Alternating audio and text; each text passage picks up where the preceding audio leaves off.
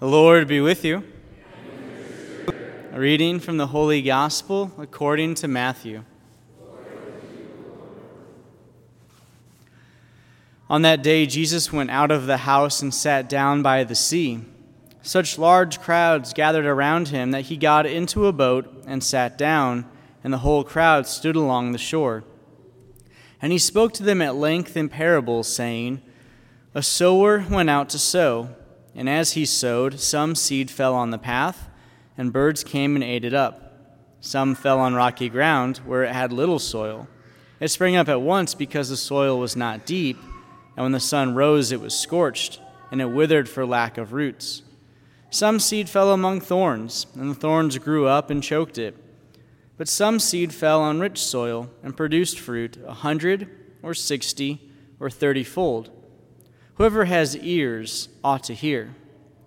The disciples approached him and said, Why do you speak to them in parables? He said to them in reply, Because knowledge of the mysteries of the kingdom of heaven has been granted to you, but to them it has not been granted.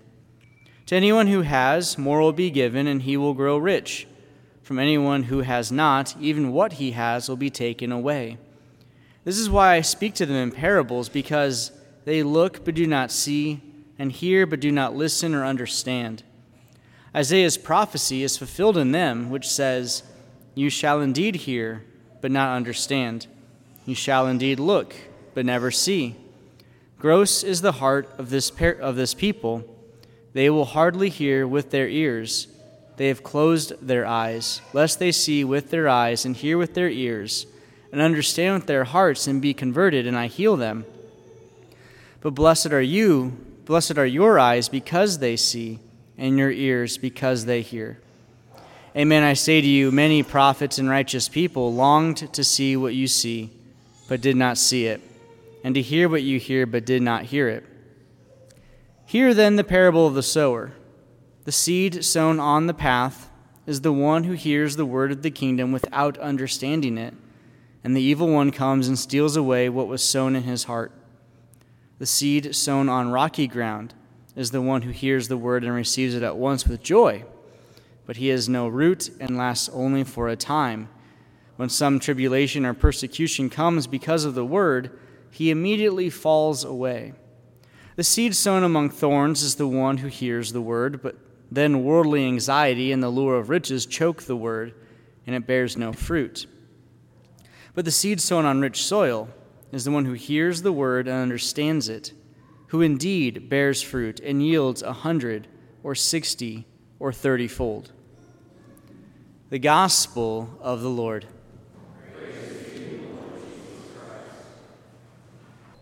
Any farmers among us this morning? One? Excellent. What about gardeners?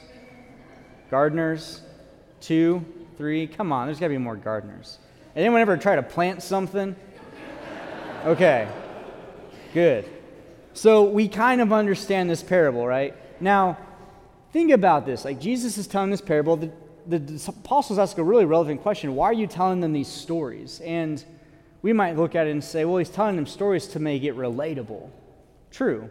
So why doesn't he do the second part when he does the first part? Why is the second part only for the apostles? And there's a method to his madness, we would say, that Jesus wants to ensure that the apostles recognize that they have a distinction apart from others, that they've been called and set aside.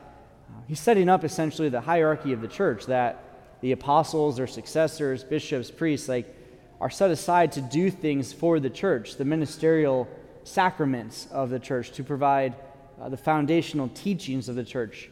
That's not to say that for everyone else they shouldn't understand what goes on. I mean, that's a far cry from what's true, actually.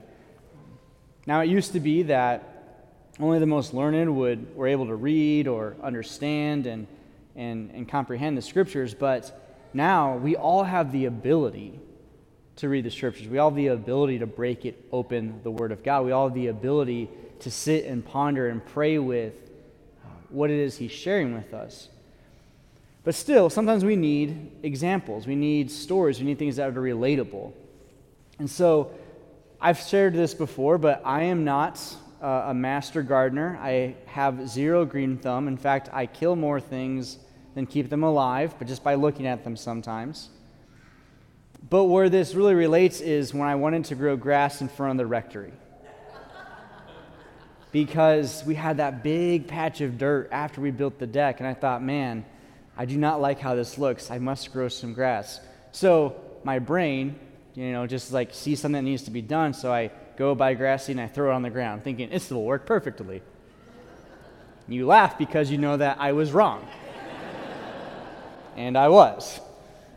Now, I consulted with people, primarily my mother, because she keeps things alive very well. I said, well, I threw this grass seed down and it's just not taking. Well, did you put down fertilizer? No. Why not? I didn't think about it. Well, did you take a rake and scratch the ground and make it at least a little bit available for the seeds? No. Why not? I didn't think about it. Well, did you at least take a hose and water it when you were done? Yes. That I did. Because water is required for the cultivation of grass seed. That I knew.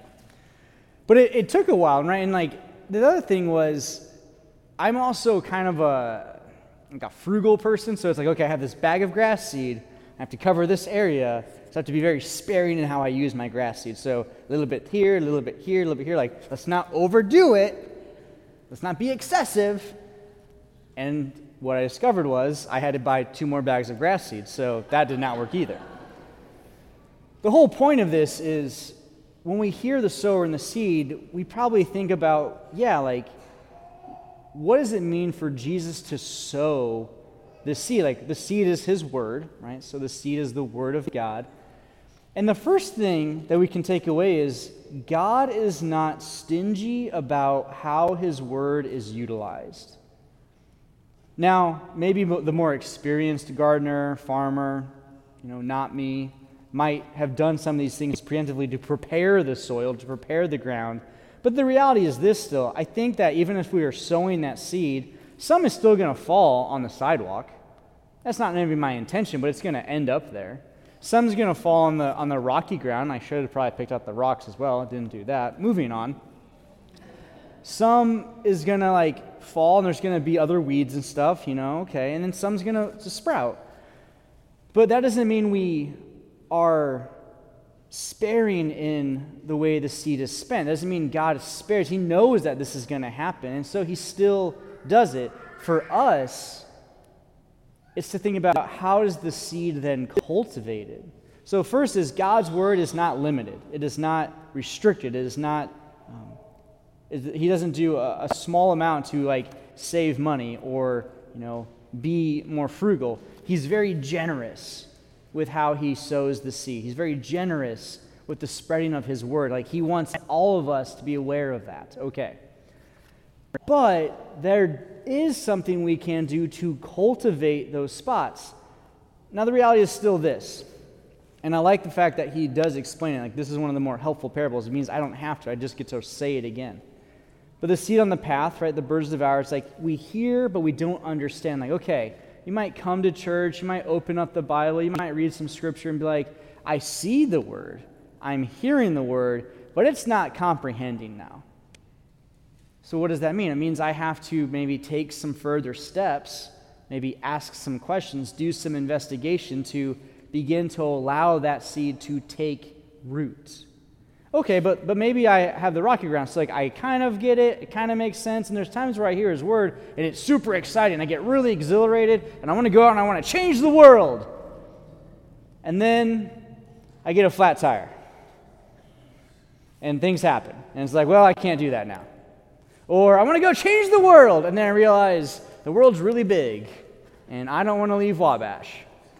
Or I want to go and change the world, but that actually sounds really hard, and so you know what? I'll let someone else do it. We're motivated, we're excited, and yet there's not really a place for the root to take structure. It's not able to go deeper. It's kind of going, but it's not there yet. And there's times where we hear his word, it's really, really exciting, but then there's these other voices that creep in. And we say, man, I would love to go and do that ministry or go and aid in that way. But then that whisper comes in, well, you're not qualified for that. Or that whisper comes in and says, you would be terrible at that. Or these other lies start to bring about. Here's the thing, though. I know people who love pulling weeds. So I know people who love to root out lies. I know people who actually have great fire, and you have to kind of protect that for a little bit of time. And I know people who hear his word and they don't fully grasp it, yet they're striving to learn more. Ultimately, we're trying to cultivate to the final product, to the piece of ground that is fertile, that will bear fruit. Here's the fascinating thing about growing anything. That seed, when you really think about it, that seed, as it is in the bag, does absolutely nothing. It is more or less useless until some other pieces get added to it. Water, the soil, the sun. And actually that seed in it has all of the potential for life. Has all of the potential to do anything if we take care of it. And the greatest part is that seed ultimately must die in its own right to produce something new. And so in our own lives, there's many times where things have to die within us, where, we have to root out the lies and the weeds and the things that try to choke us out. We have to cultivate and protect and put things around, like the stuff that's just sprouting really fast, but maybe it doesn't have deep roots yet. And there will be times where, we have to investigate and learn and study some more and get the ground so that it becomes fertile, so that when we do hear the word, it starts to have an impact. We don't really start out with the good soil per se, but the good soil comes through doing all of these things. Any path, in theory, can become good soil. Any rocky ground can become good soil. Any ground with weeds can be weeded out and become good soil. So the first lesson in all this is God's word, right, is not, it's not restricted. It's extremely generous. He spreads a lot of seed. The second is, as we prepare for that seed, we have to cultivate. We have to do things. And so, I might need to ask questions and do some further study. I might have to do some formational things to aid my knowledge in the faith. Maybe I need to go to confession and root out the things that have been impeding me and those lies that are troublesome, those sins that are difficult. Maybe I need to make sure that I have a habit of daily prayer or weekly mass to ensure that I'm being fed spiritually and nurtured in those ways. Maybe I need to form small Christian communities to have fellowship and community. But in all of this, I need to be encountering the Lord and seeking to find ways to encounter Him, to rest with Him. So we're reminded from last Sunday's gospel that the Lord wants us to give Him our burdens and give Him our labors so we can have authentic rest that ultimately is rooted in the Eucharist. So we don't want to take for granted the things that we see or the things that we hear or things that we know that God has given to us. We actually need to take and reflect upon these things. God, in sowing His seed, is very generous. How we cultivate the soil is up to us. But there's been people who have impacted our lives greatly who help in that, and these guys have done that for me. So I'm so grateful for them. That's why I share that with you. At the end of the day, we have to ask ourselves, what do I need to do still to cultivate soil? God is working. We see that. We hear that. And it's important that we share that.